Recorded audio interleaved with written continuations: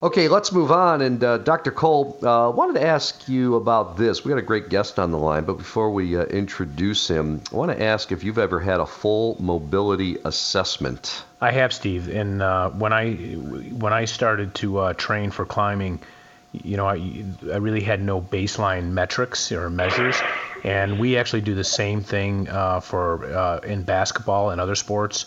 There's been a couple of variants of this, sort of what we call a functional movement screen, that has basic movements, but I am not really familiar with one that's been sport specific, but per se. But there's a number of like simple things that can be done to say, hey, this is where you are, and then when you engage in a program, and that's why these things are good, because they can actually get you a baseline, and then you can see how you progress over time. Or if you have injury, you can always compare back to the baseline to say this is where I was, or this is where I was when I was improved, and to have some goals to sort of strive for based upon these metrics. So it's a really interesting area for sure.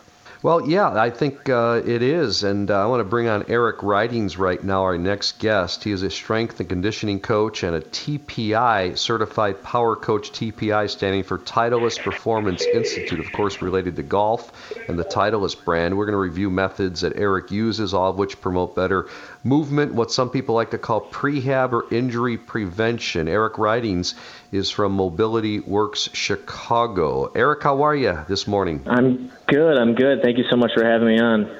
Well, talk about some of the things you do when someone goes through a full mobility assessment. What does that mean? Dr. Cole touched on it on his end, but this is really can be specific for athletes and what I like to call the weekend warrior out there, correct? Definitely. And Dr. Cole, you really started to hit it on the head there as far as the ability to identify any sort of physical limitations, but it's also really great at creating a roadmap. So it can tell you where you can train somebody hard and challenge them, and it can also show you the areas where they need to improve on. And then it's a reassessment tool as well, so you can take a step back in a few months, look at where you've progressed, see if the program's working, make adjustments if necessary, and it continues to build on itself to help develop an athlete into their full potential, as well as drastically reduce their risk of injury. Eric, it's interesting. I wasn't necessarily aware that these were sort of sport specific. So I know you're at the Titleist Performance Institute,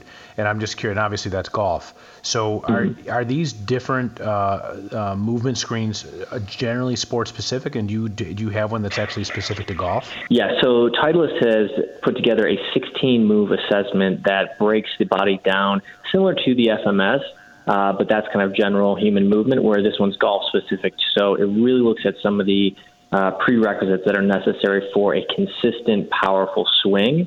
And it allows us to, again, highlight the areas of need. So whether that's thoracic rotation or shoulder mobility or hip mobility or even down to the wrist, it, again, allows us to create a hierarchy of what's most important to least important. And that really, really helps the strength professional put together a great program for that client. Eric, what are some of the most consistent limitations that you see with your athletes and clients? Well, if they're athletes, they tend to be a little bit unstable, where they tend to be very athletic, but they don't create a good amount of force at end ranges, which when you're swinging a club, for instance, as violently as they are, it can set them up for a bit of injury just because, like I said, they're just unstable at those last little bits of range of motion.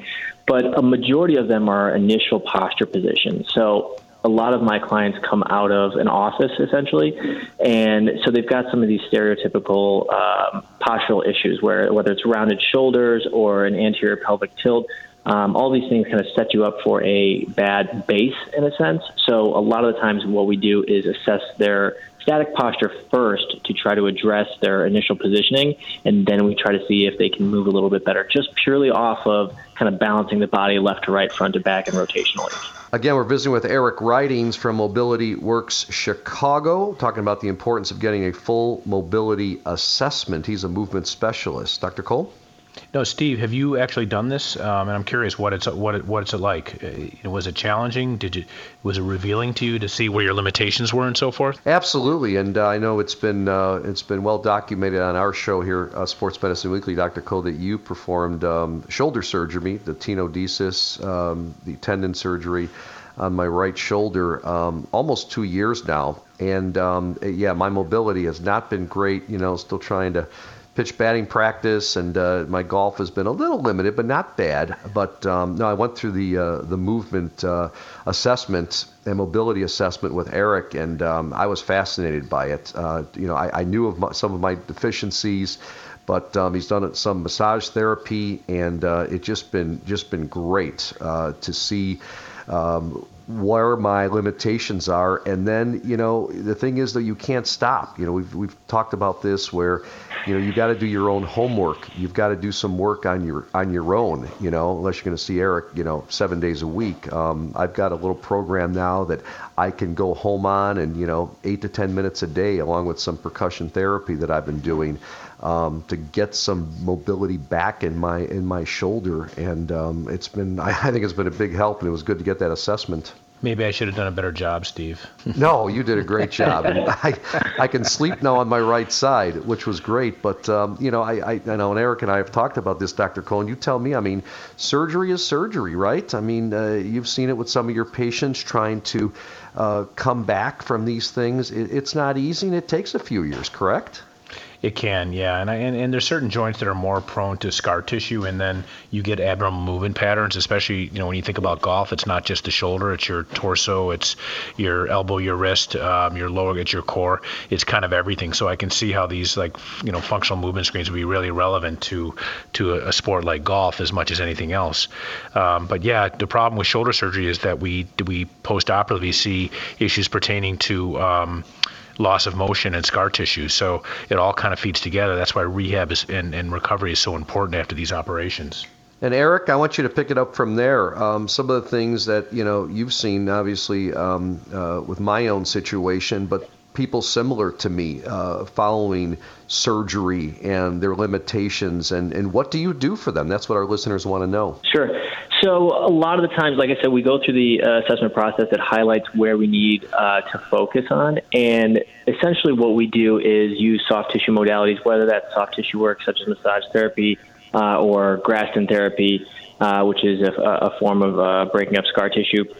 We essentially allow the tissue in the joint to move a little bit more, get a little bit more extensibility. That way we can start to reprogram the way that you move. We can reteach you to move into and out of positions and create strength and stability at these end ranges of motion. And over time, developing these patterns puts you in a better position to be able to, for instance, swing a club or do general movements, whether it's sprinting or deadlifting or whatever it is. But if we can get you to get there comfortably without any external force, no weights in your hands or anything like that to force the movement, but get you to develop this pattern of moving into and out of position with good form and with good stability, it translates over to sport and general human movement really well, and people are far more resilient, and they can do the things they like to do for significantly longer because of it. Plus, I imagine to prevent injury, right? Is this what it's about for absolutely as well? Yeah, absolutely. So the end range stuff, the end range of motion stuff is really a key point here because